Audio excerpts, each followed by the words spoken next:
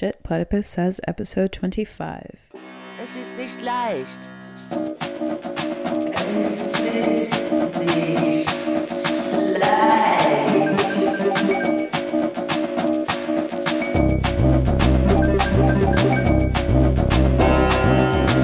Soll ich?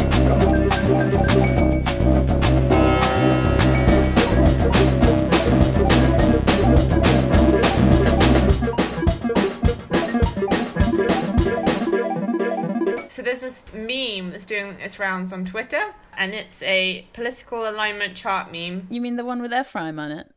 Yeah, Frank Carlback is the president of the Platypus Affiliated Society, and he's been hand-drawn in features on a meme. I mean, it could be Ephraim. It could be, it could be other people. Somebody said it looked like Stefan, but it's it is like one of the ones that doesn't look super creepy, I guess. Well, somebody noted that it's one of the best looking drawings on the chart. I don't know, the cute little DSAer looks she looks sad and adorable. So this is this political alignment chart. You guys probably know it. It's like left, right, and then the top is authoritarian and the bottom is anti-authoritarian. So Platypus is at the extreme left and just one notch down from the most authoritarian. So at the very top is the Twitter tanky. And then under the Twitter tanky it says, "What do you mean you don't believe Comrade Stalin was infallible?" Yeah. And the Twitter tanky is crying. But so ours, we are called the Book Club Leftists. And in our little box it says, "Want to come to my platypus meeting? We're discussing how the founding fathers really were heroes." That's right. Oh, by the way, happy Memorial Day for the American listeners. Happy Memorial Day. Happy Memorial Day. I can wish you a happy Memorial Day. Thank you very much. Thank you very much. Memorial Day was celebrated by the freed slaves just a month after the Confederacy was defeated, and it was in the unmarked graves of Union soldiers. Long live Abraham Lincoln. Finished the American Revolution. So that's accurate, I would say. Yeah, that's what I thought when I read it. But I do have to criticize the title, which is the Book Club Leftist. The Book Club Leftist. We're not just a book club. We do have a reading group, but we also have public fora. We host panel events. We have like a more informal coffee break. We're all over the world. Get involved. The aim of Platypus, the task of Platypus, is to destroy the ideological obstacles on the left, the obstacles to thinking. So we're not just a group of book club leftists. Yeah. I mean, I think that the reason why that is there is because we're seen as like the armchair Marxists, right? Like that's like the people that are demanding action, the ones that are like, you can only do your thinking if it leads to an action. Mm-hmm. And what is this thinking for its own sake? What is this philosophical abstract garbage? Mm-hmm. Of course, what those people end up doing is leading people into the Labour Party or the Democratic Party or what may have you. So, there's this kind of fundamental irreconcilability, we would argue, between the task of socialism and leading people into pseudo-activity, as Adorno would put it. And I think that there is this resistance to the mission of Platypus, which is education, educating a new generation of potential socialists. And that education is absolutely necessary. But of course, the left has forgotten that the Socialist Party, let's say the German SPD, right, used to do this, used to teach people that the party was responsible for teaching the history of the left, but the left doesn't do that anymore. It just tells people to vote for Joe Biden, like Zizek. Apparently Zizek is telling the kids to vote for Joe Biden, so that's what it leads to, the action. I mean, it's been said before that optimistically Platypus would be a pre-political project. Mm-hmm. Well, at least we're not the DSAer. She's got cute makeup. She's got that kind of blusher thing across the nose that really makes her look sniffly. Yeah, she's like a little e-girl, She's like a little e-girl on TikTok. Uh-huh. And she says, "I'm feeling kind of sad and ugly. Let's vote for this Social Democrat and see if we can get socialism out of it." Like, don't worry. She looks concerned, She's like, I don't know what else to do, Like, I want to invite her to a Platypus reading group. I'd be like, just come on, girl. Like, don't vote for Joe Biden. Come learn about socialism. Yeah, the internet left is out of control. Back to the books and the history. Yeah. back to the founding fathers. I guess this would be a good opportunity to plug the fact that Platypus is going to be doing a public lecture series on the legacy of the American Revolution. And so we know out there that none of the leftists are teaching you about the American Revolution. So if you are curious about that, you should tune in. You should tune in on that. I'm excited to tune into this, actually. All right, we're leaving the memes behind. Cool. I hope you enjoy the episode.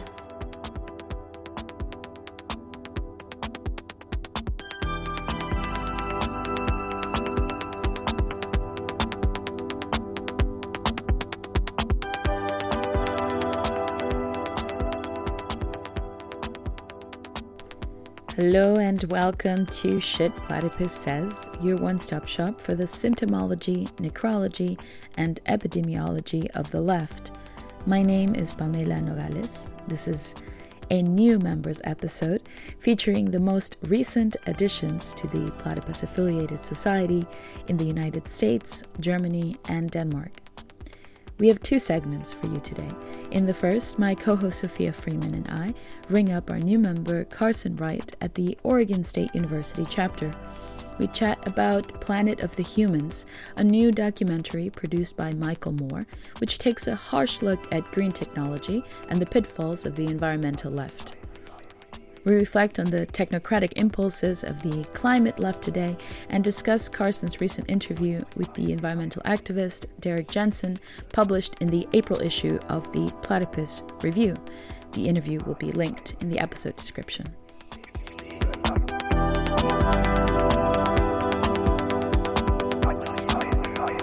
In the second segment, Sophia and I talk with new members in chapters around the globe to ask them about their encounters with the left before Platypus, their experience as new members, and their thoughts on hosting the conversation on the left. We are joined by Lisa Müller at Leipzig University in Germany, Rana Urek at Columbia University in New York, Osiris Crutchfield at Virginia Commonwealth University, and Francisco Sanchez Acosta at Aarhus University in Denmark. If you want to learn more about Platypus and get involved, read the Platypus Review, or join the American Revolution lectures online, visit us on Facebook under the Platypus Affiliated Society, or visit platypus1917.org. That's the word platypus followed by the numerals 1917. As always, if you like the podcast, share it, rate us, and review us on Apple Podcasts so that other listeners can find us. Okay, are you ready? Here we go.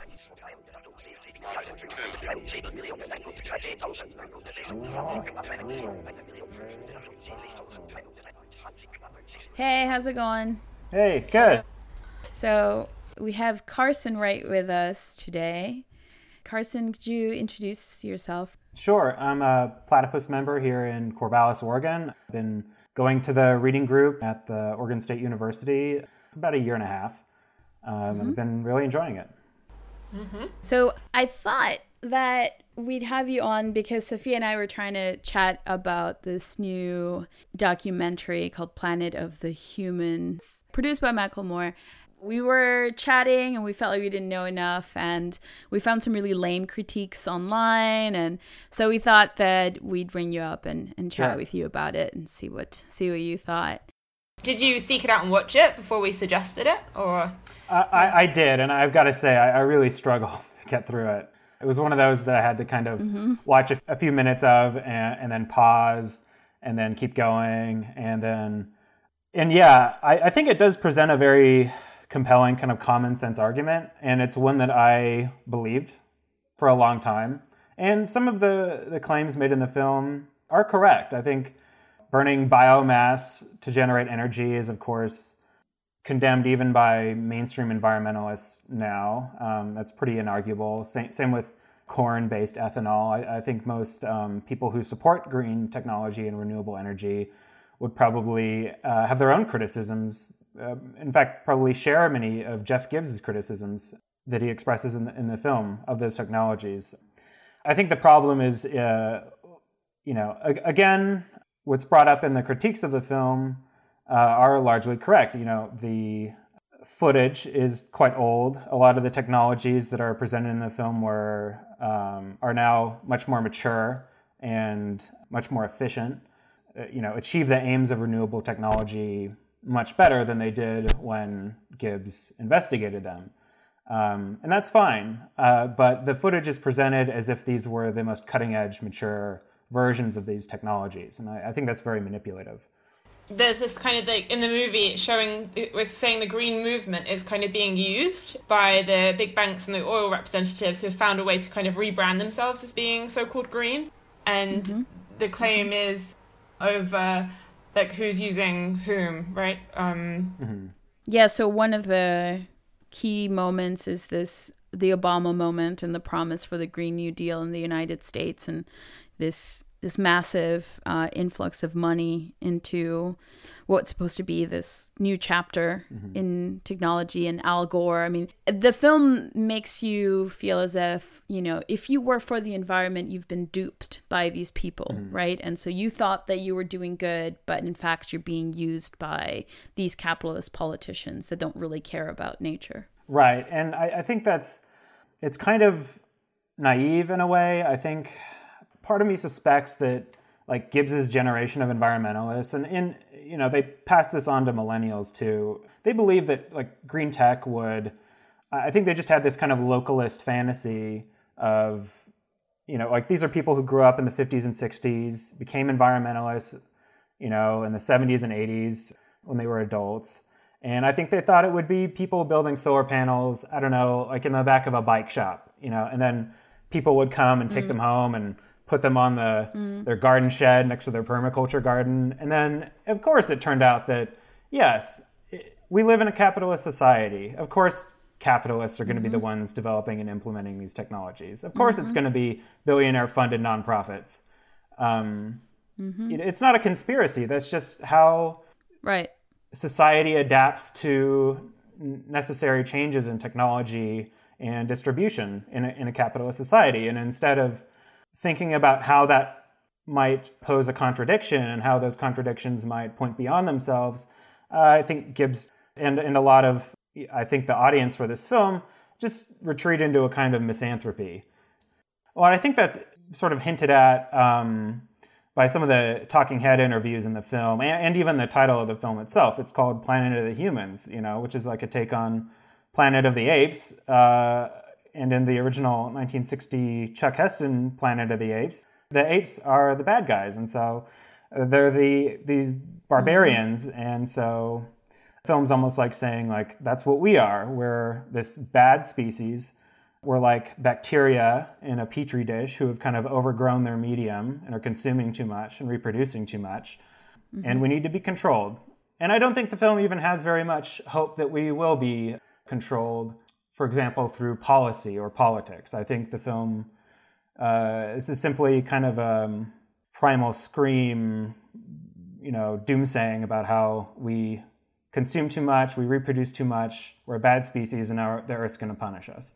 There are these interviews at one point, probably towards the second half, where people say things like, we need to face our own mortality, and this is the problem, that we've not accepted this, that there's this delusion of mastery, that's the problem of humanity.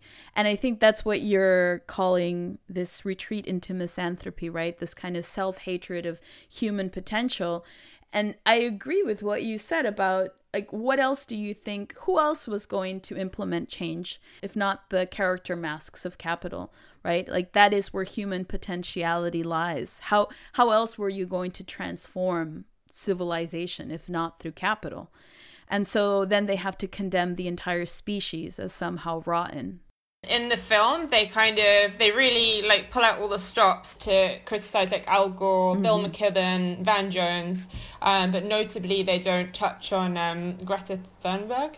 And then I've had some people, like Carson, you mentioned to me like, before we were recording that this might be because the footage is so old and they just hadn't included her yet because this hadn't kicked off.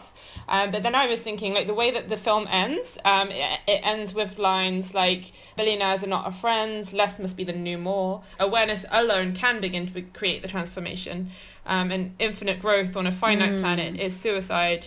Human growth must be sustainable. And I was thinking that they kind of didn't want to rain on Greta's like parade, her kind of criticisms and the kind of the tone that the film ended on, I thought kind of like shared something in terms of like that humans are like the cancer of the earth or something. And so I thought that was a choice decision on their part. There was a notable absence of Greta Thunberg. Yeah, I agree. I think there's a lot of overlap. It makes me wonder, I don't really have an answer to this, but it makes me wonder if there is something to the moment of Greta Thunberg and the fact that this film is having a moment as well. If this film had come out in 2016, or even a few months ago before the coronavirus, would it have been as popular? Would it have 8 million views on YouTube? I don't know. I wonder if there's something about the Trump Brexit moment that is causing people to feel especially apocalyptic, and so they're feeling like there's no political solution, that there's no way out really through society. I mean, maybe though there's another part of it that is a bit redeemable, which is that there's this disenchantment with the technocratic solution that the film presents, right? It's like, okay, well, Al Gore, etc., all these managers of green capital, they've crunched the numbers and supposedly they're doing good. And as it turns out, they got it wrong. And in that sense, it's a very post-Trump kind of realization, is the exhaustion of neoliberalism. The problem is that because there's no socialist left, then it's somehow internalized as like the cancer of the species or something. Like it turns back on itself. And then it goes into this bullshit about facing your own mortality when it becomes extremely pessimistic, as opposed to recognizing the potential of capital and transforming like all of human history on a different basis. It rejects this altogether. I wanted to ask you, you like talked about Gibbs as being a person of the 70s and 80s, and how did they square the circle? How did they understand the problem of capitalism, that if they wanted change and if they wanted better technologies, right, that in order for these technologies to reach the mass public, they would have to do it through the global system of capital? Did they approach that problem? Like, how did they make sense of that problem? My suspicion, or my theory, I guess, on this is that, so environmentalism has always had a kind of technocratic element to it. I think if you look at early Silicon Valley, a lot of ecological concepts were very prevalent in that era of the early internet and cybernetics.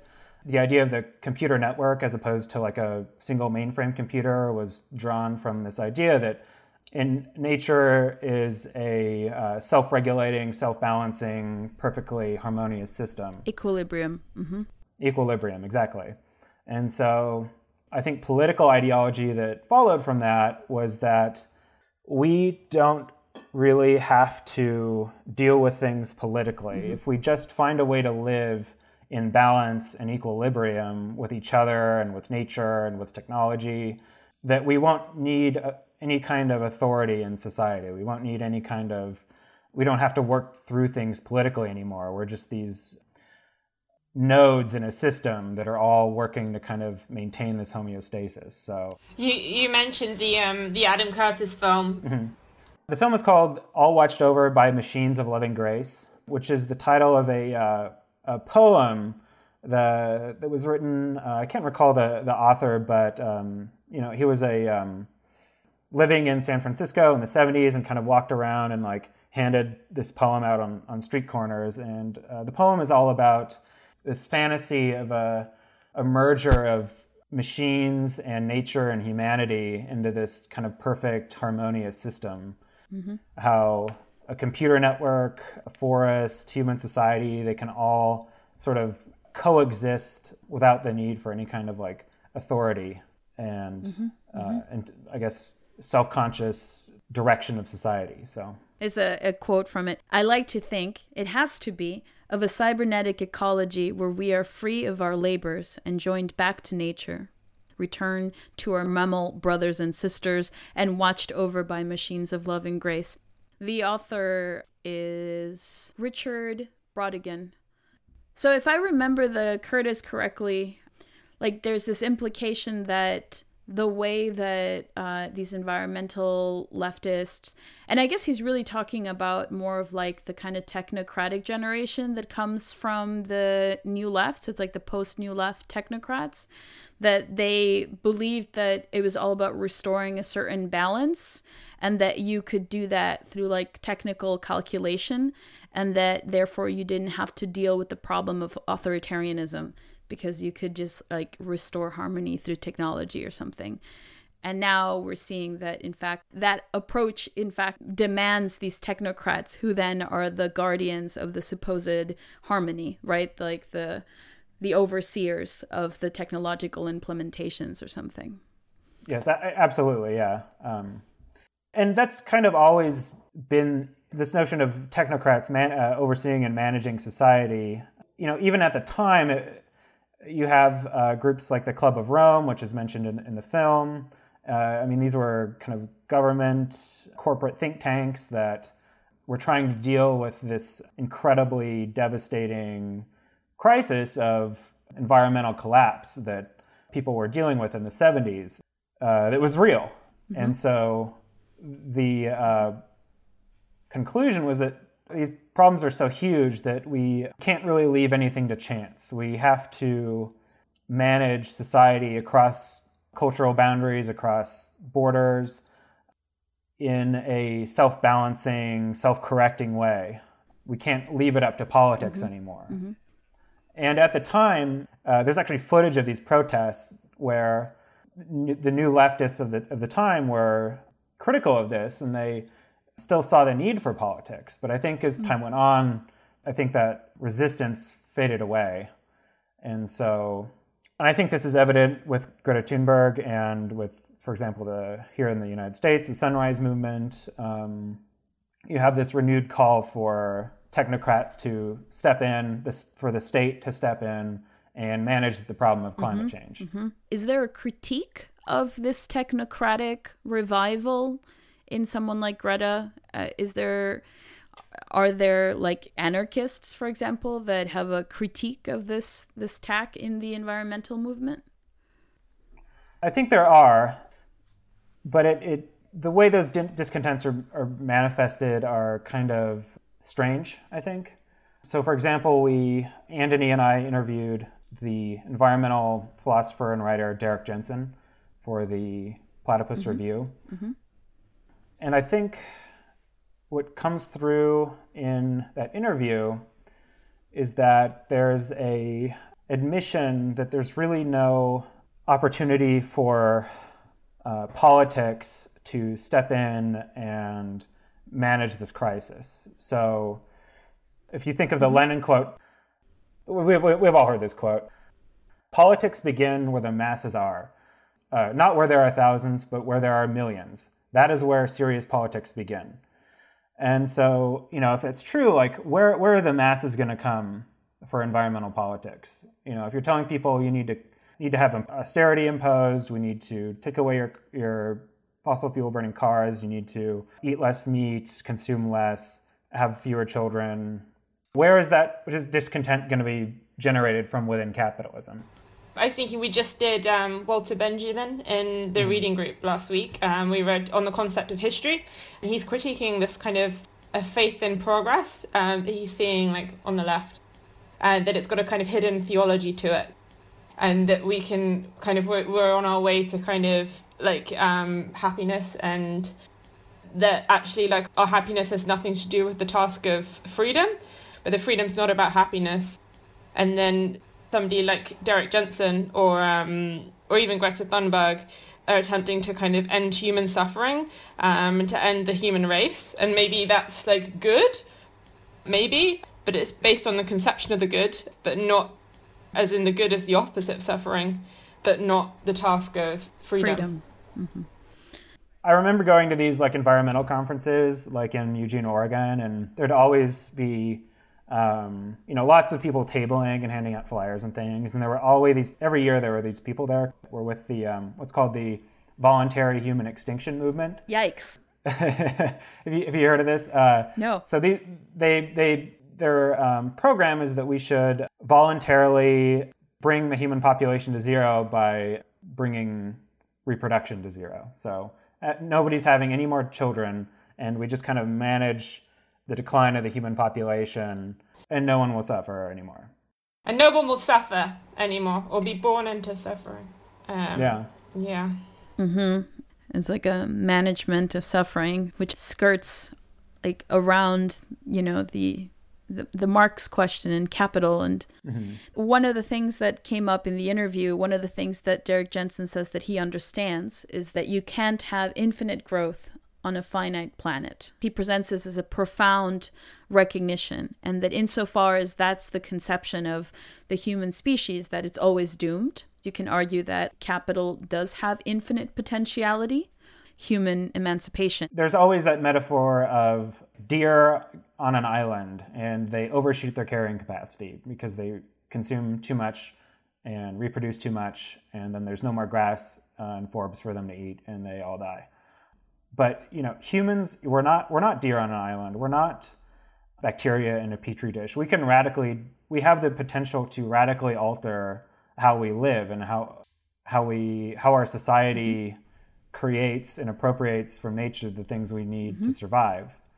We have like that self-consciousness that I think was a big part of the socialist project in the past. And it seems like, and in a way, I think a lot of the things that Jensen says make a lot of sense. That it's true there will never be a mass base for environmentalism, but you have to consider what he's saying in the context of the death of the left and how nobody in society is expressing the potential for radical self-conscious change. Without a vibrant left in this context where the left is dead, it's understandable that you would see human civilization, you would see history, and I think Derrick would maybe exclude prehistory, but you can see history would appear as just this one continuous unbroken chain of death, destruction, degradation, slavery, and the whole thing is just irredeemable. Because without anyone expressing the potential for, redeeming this history, it would seem that it is in fact irredeemable. How would you outline his idea of humanity's future? Ideally? Ideally. What's his vision of the emancipated future? As in, like, what does he want? I agree. Yeah. I think his optimistic future is that small groups of kind of militant environmentalists go out and basically obstruct the continued destruction of the environment through any means necessary, whether that's sabotage or mass blockades and that kind of thing. And that's kind of helping along the inevitable collapse of civilization that he believes that we are currently witnessing. And then after civilization collapses, people will return to a kind of more primitive way of life. So living basically within the ecological limits of the local land where they're living. So, and then in order to prevent another rise of these overconsumptive, destructive cultures, there would be social norms in place where people would essentially be any culture that demonstrated, a propensity for exploitation and overconsumption or exceeded the boundaries of the natural world would, be subject to their own sort of mini collapse. So everything, again, it's that idea that everything would sort of self-regulate. It would balance itself through kind of like social norms or just like ecological limits. One of the articles that was part of the same issue was a response by Brian Tokar, and he put some of these things into the history of the left. He says that he found that Jensen was kind of moving away from Bookchin's 1982 thesis in his The Ecology of Freedom, where he argues there's a tension, a dialectical tension between the historical legacy of domination and freedom, and maybe some of the things that we've been talking about, capital as potential, but capital is also destructive of human potential, and moves towards a more rejection of civilization, a way of seeing capitalism as a mere extension of a kind of bad human nature. And I wonder what happened in the intervening years, or, how was this lost? How was this dialectical tension of the possibility and problem of capital from 1982, from Bookchin, to where we are now with Jensen? I was just curious what you think about this discontinuity. I don't think Derek would really... He definitely rejects the label of anarchist. So he doesn't see himself as an anarchist. Mm-hmm. I think that for him, anarchism and to some extent, freedom itself is kind of just ultimately, inevitably based on some kind of violation. That in order to realize freedom, it would mean sort of like defying boundaries. So I'm not sure we necessarily got an answer from him in the interview on that question, on the question of freedom. We didn't really get an answer for it in the panel that we hosted, Freedom in the Anthropocene, either. That's somewhat of an open question, what the conception of freedom is. And I think part of the problem is that seeming immediacy of the ecological crisis with climate change makes it easy for them to kind of elide the question of freedom in history.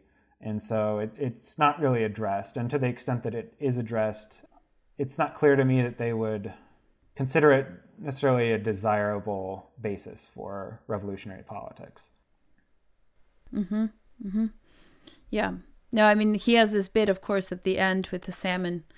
And it's almost like the freedom that is created there is a kind of freedom from humanity. Like, the salmon can roam free. And that's where I'm, like, what is the object that is being transformed then? Is it, somehow like nature outside of the human, or is it still the human?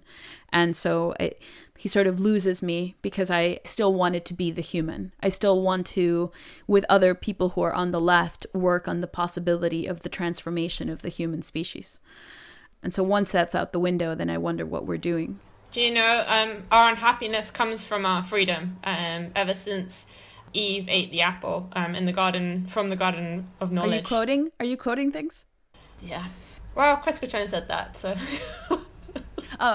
As in, like, this is a Nietzsche point, right? That one can look at the contentness of animals that don't have the task. They don't have to suffer with the weight of history. That's right. That the creatures, don't have the burden of freedom, and that given the weight of the defeat of freedom that we carry, it sure seems like a happiness of some sort that escapes us.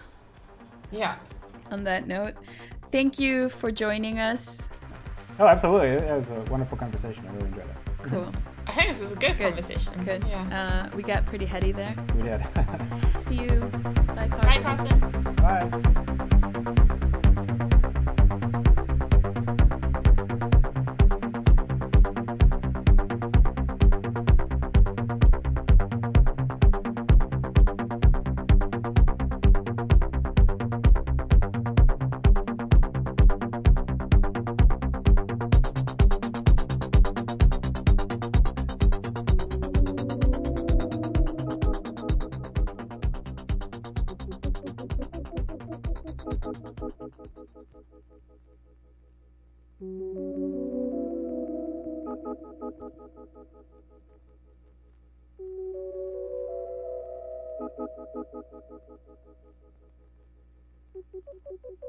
Hi, so we're here with some of our newer members who are based geographically all around the world, and we thought we'd catch up with them and see what's going on and how they came to Platypus and how they're finding the project so far. So guys, if you'd like to introduce yourself. Yes, I'm Lisa. I'm from the Leipzig chapter, and I came to Platypus in, I would say, 2018. My name's Osiris Crutchfield. I was recruited at the UVA section of Platypus. I have recently moved to Richmond, and I run the Richmond Virginia Commonwealth University Platypus reading group with my buddy Sebastian. Rana? So I'm from the New York chapter. I'm a fairly recent recruit. I joined at the end of 2019, right at the beginning of the Marxist reading group. So it was a good time to join in. Hi, this is Francisco. I'm Argentinian, and I'm part of the Danish chapter in Aarhus. So how did you guys come to Platypus? Well, I would say it was kind of a coincidence that I came to Platypus. I recognized one of these Facebook events. The first reading group session I visited was about class consciousness, the Lukács session, and I really couldn't catch any word there, but I was interested in left theory. I didn't know anybody from Platypus before I came there, but I was interested in theory because I really had the impulse to do something, I would say, but I didn't want it to do something without knowing what I do, and so I really was interested in kind of intellectual input. I can reflect upon that. It was, very recent. A friend of mine actually recommended me to join Platypus. By the way, he's not involved with Platypus, but we were just having a chat, and then he just mentioned that I might like this reading group. He only knew the reading group. So I one day joined, and it was, I think, like right at the beginning of the reading group sequence. The first text I read was Kolakowski. So I was actually very much impressed by how precise the members were about, providing an education about historical understanding. And the moment I knew about like the pedagogues' calls and the time invested in teaching these material, I was impressed, and I thought this was a serious project. I found an event on Facebook, a reading about Adam Smith, and I had already read The Wealth of Nations, and I was really also impressed, or I was surprised in a really good way of this reading group that was connecting all the bits of information that I had in one coherent line. I remember the very first time I went to the reading group, I was not convinced, or I was suspicious, because I was, let's say, aware enough to be suspicious of Marxist groups, but he turned out to be really, really great. He's really, really good. So you're touching on like a suspiciousness, and you're all kind of giving Platypus praise for its like thoroughness as an educational project, which maybe like that thoroughness is lacking on the left. But what are like some like difficulties that you've come up against, if you have, or what's been like striking or kind of like profound about, if you've had any experiences like that through Platypus? I would say at UVA, I kind of got tricked into joining Platypus. Who tricked you? In a way. By who? Just by the syllabus. The syllabus tricked me. Marxism tricked me. But, my Marxist background was basically all internet groups. So it's very third worldist in a way. I'm walking around campus and I see a flyer. And I'm like, oh, this is like a picture of Lenin on it. And I get there and I'm looking at the reading, and we're reading like these 17th, 18th century liberals, like Constant. And I'm like, what does that have to do with Marxism? And I read it anyway, and I go, and I see, Spencer Leonard was running the reading group. And so I'm like, okay, fine, I'll go in and introduce myself and see what this is about. I don't know, it's just like, it really, the way he elaborates on like history and philosophy and all that stuff, it really made much more sense than what I've been used to and what I've been taught. And that's what kept me coming back, was like what Francisco said, was about the coherentness of it. It's not just about like, what other groups think about, but it's like a whole spectrum of things. It's a much bigger picture. What you're talking about in terms of a coherence, is it like a perspective on history, or what do you mean? I would say it's history. I think it's a way of looking at things that it's just not so black and white, and that there's some nuance to it, and like everything leads up to a certain point, and I think it's just a one-off. It wasn't just an accident. Platypus, unlike other leftist groups that I've attended or at least heard about in the campus, it's less like a therapy group, whereas most other leftist groups come together and they talk about things, but it's just a rant. They talk about things that upset them, and then they leave the meeting in a happy or at least more relaxed state. Whereas with Platypus, I'm not trying to imply that it's depressing or melancholic, but at least you don't live the meeting with a blissful state. You just go there, think about things, and then go back to your life. Still now I do this as well. I leave Platypus meetings thinking, fuck, I don't know anything. Or I guess I become more and more confident in my understanding, but it still kind of always exposes a lack. And that through that lack, I want to learn more and more. I would say with kind of the therapy group, I would say Spencer is the exact opposite of a therapy group.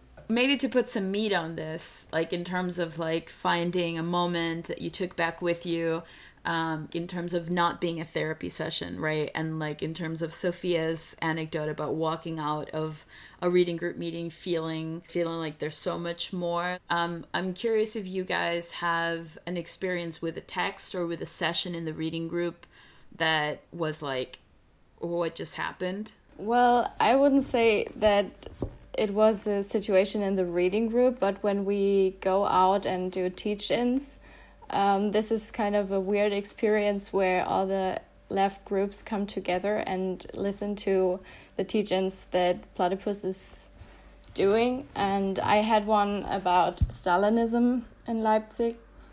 And this was really kind of a weird experience. And as I said before, when I came to Platypus, from the standpoint I have today, I have to say that I really was looking for an answer to my impulse of doing something. But when I did this teach-in and had the audience in front of me, I really felt the left is dead, that this sentence is real. And I would say that reading all these sources is also kind of important to have a framework, to discipline yourself every day and every week again, to learn what these people said and really read the primary readings, really read the original. Maybe the readings that left me more shocked or that it was mind-blowing is Lukács' History and Class Consciousness. It really makes you want to grab my friends and guys, you have to read this. It's really important, and it gives you an insight on reality or a way of seeing things that it was something new, or that I wouldn't have come up with just by myself, or even by reading it by myself without the group. Yeah, there's something about trying to understand the texts on their own terms, in their kind of trying to paint this picture of this historical moment as well, and situate things and give things a history, give Adorno or the Frankfurt School a history, for instance, which academia just doesn't do. That kind of brings everything alive for me. I'm just wondering what concerns you guys came to Platypus with, and what you see people that you're trying to recruit come to Platypus with. I'm assuming a lot of them are younger, in their early 20s, or they might be doing their undergraduate or their master's degree. What is it they want to know? I found it easier to attract debate members, especially in our chapter. I'm also from the debate club, so I have personal ties as well, but at the same time, people from that club actually want to get, some argumentative points of all kinds of ideologies, so they're attracted naturally to come to this orthodox Marxist intellectual circle and gain some of the points. But it also happens to be the case that they sometimes stick around.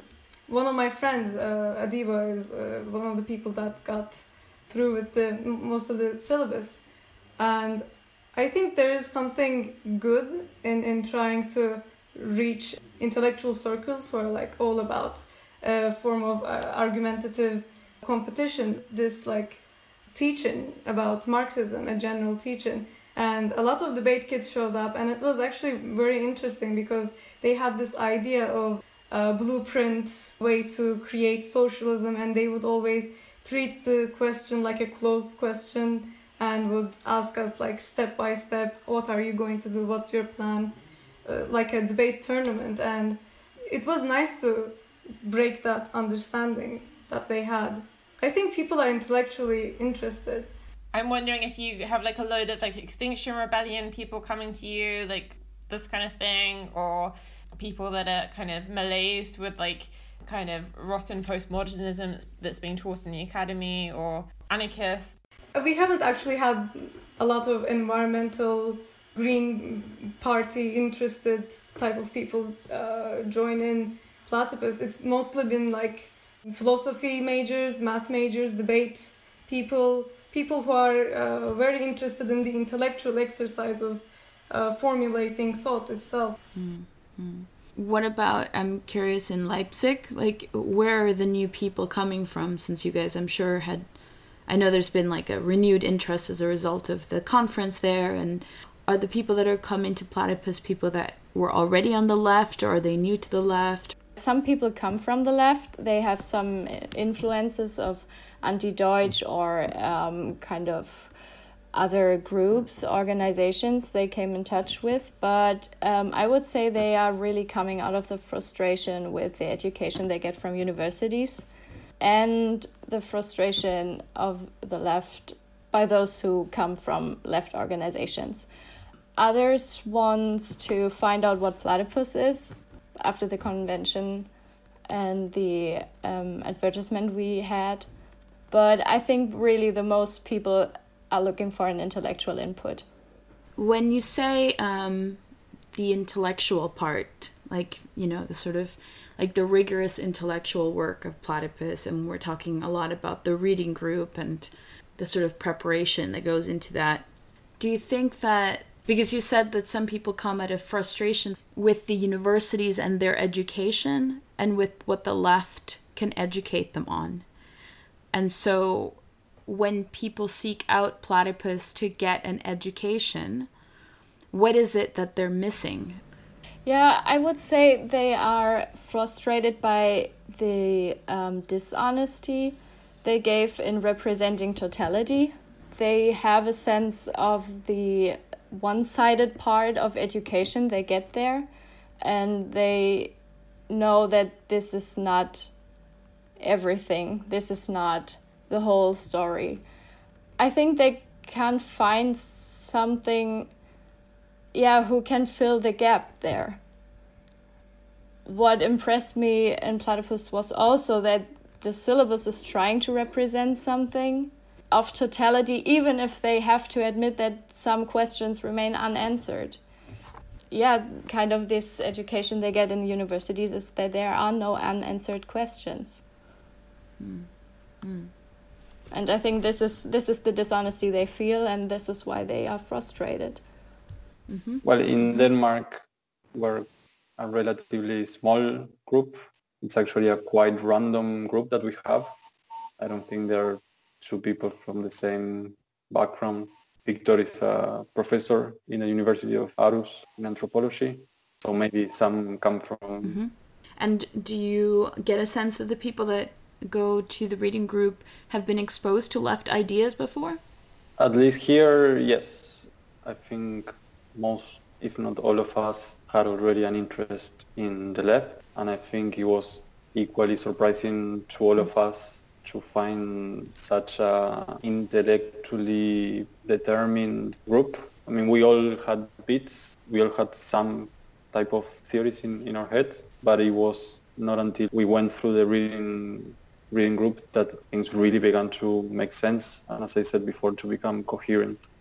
Well, I would say that a lot of people at VCU have some conception of the left. It's a very, I would say, left-wing kind of college. It's very artsy. So I would say, yeah, they would have some kind of like DSA minimum background. I mean, I would say the biggest concern would be like that they don't have like a real conception of like what like an old leftist politics are, like the history of the left outside of, like general, memes or anything like that. What's an artsy DSA conception of the left? I would say like, just like putting "eat the rich" in your Twitter bio, or voting for Bernie Sanders, asking for taxes on the wealthy, or bigger welfare programs. I mean, I feel like that if that's the block, I think that people are kind of stuck at, especially right now. So I don't think they have the horizon of revolutionary politics. So that would be bringing that history, that kind of load of history, back to the forefront, like the revolutionary standpoint of the proletariat.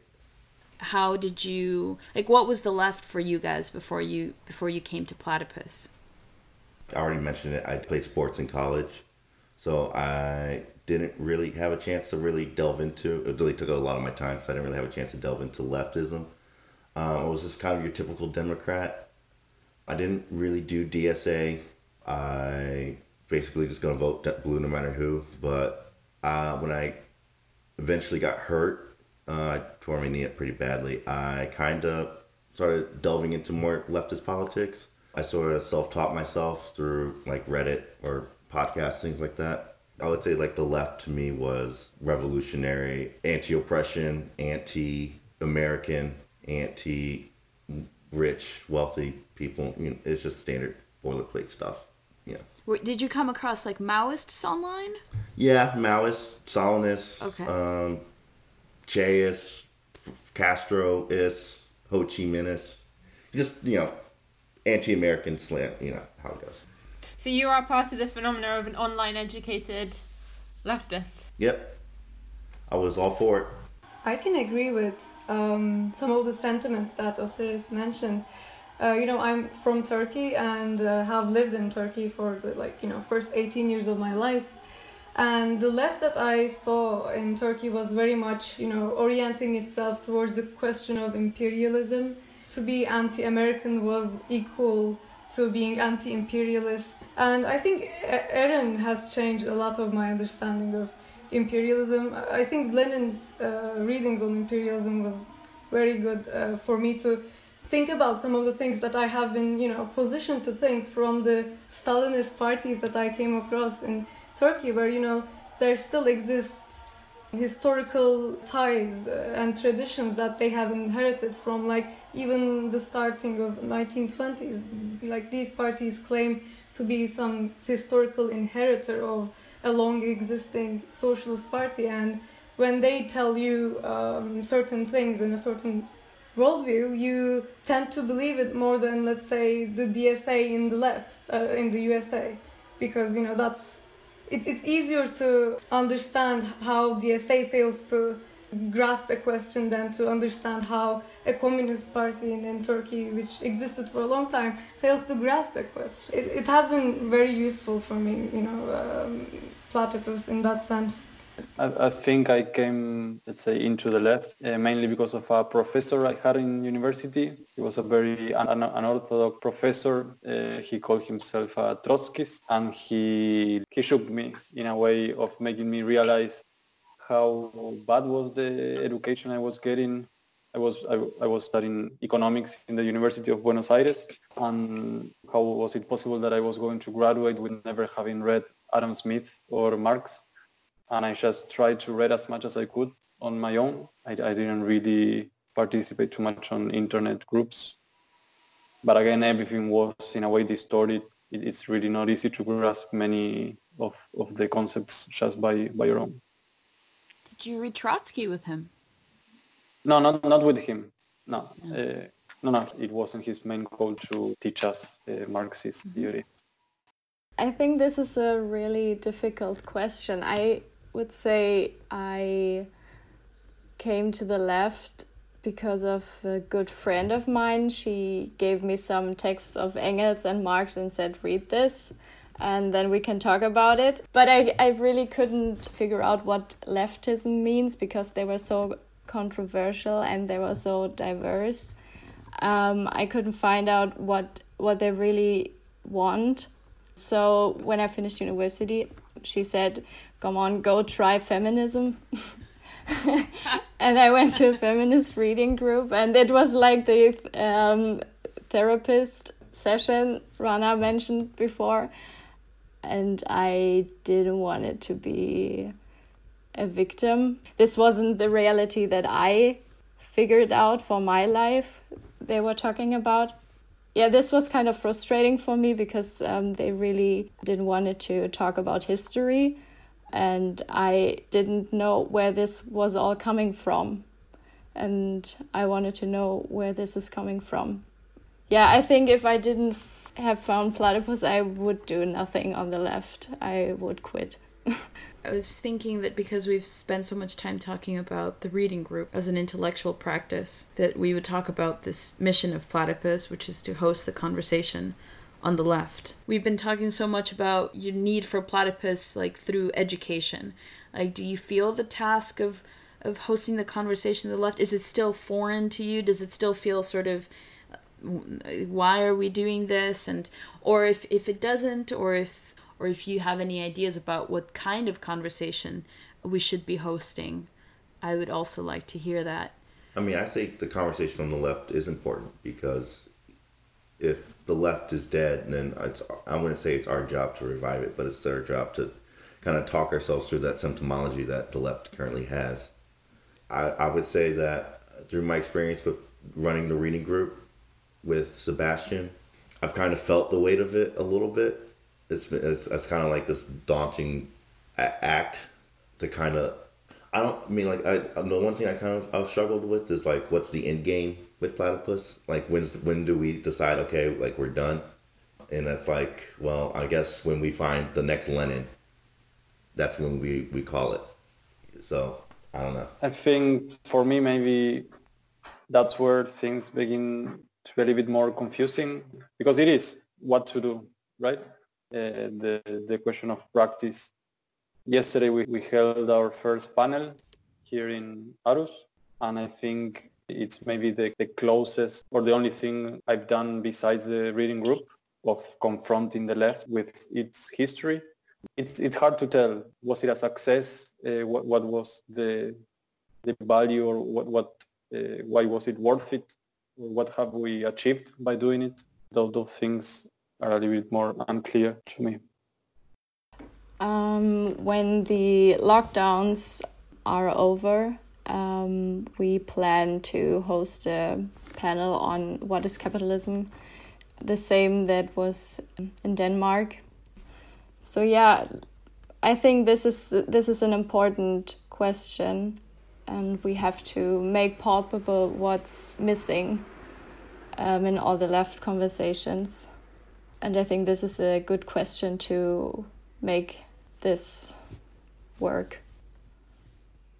For me, I'm still not sure about the final aim of Platypus, whatever that may be.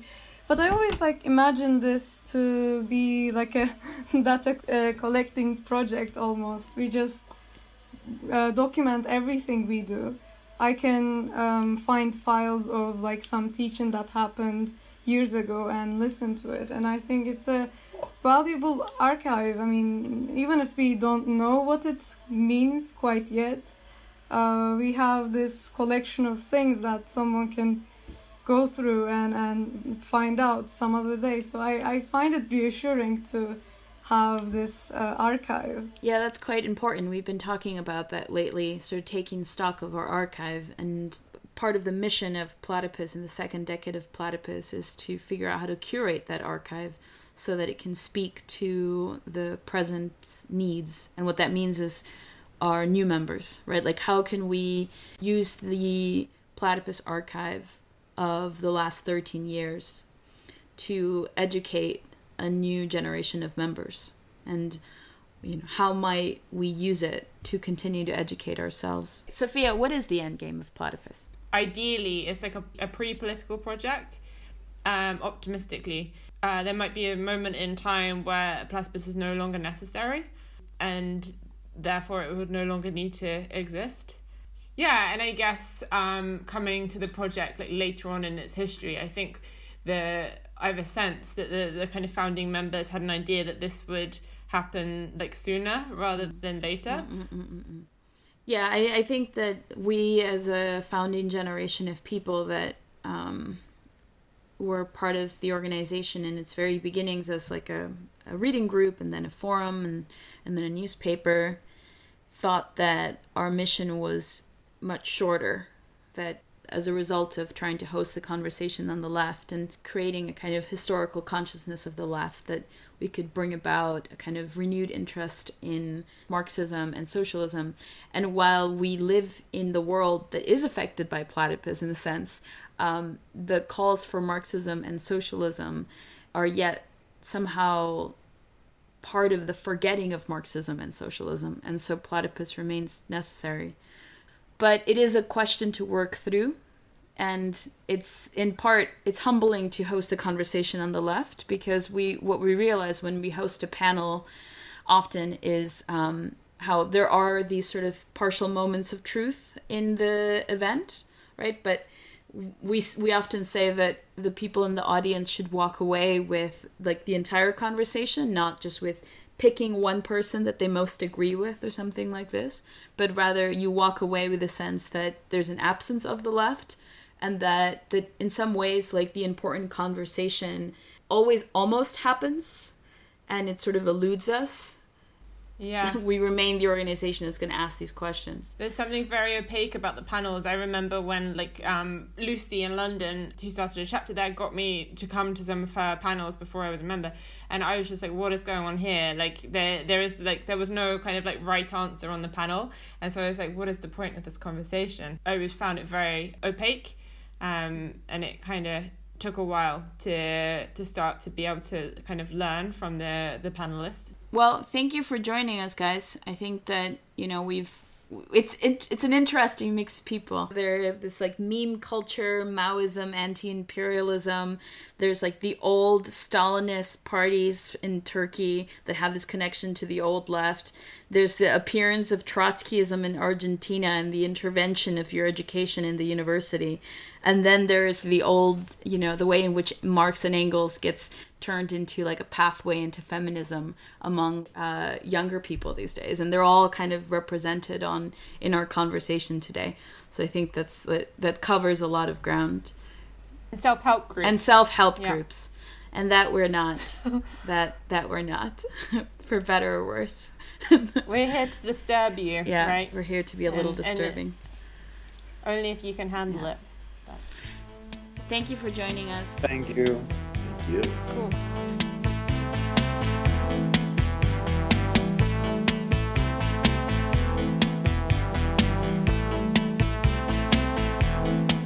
This has been a production of the Platypus Affiliated Society.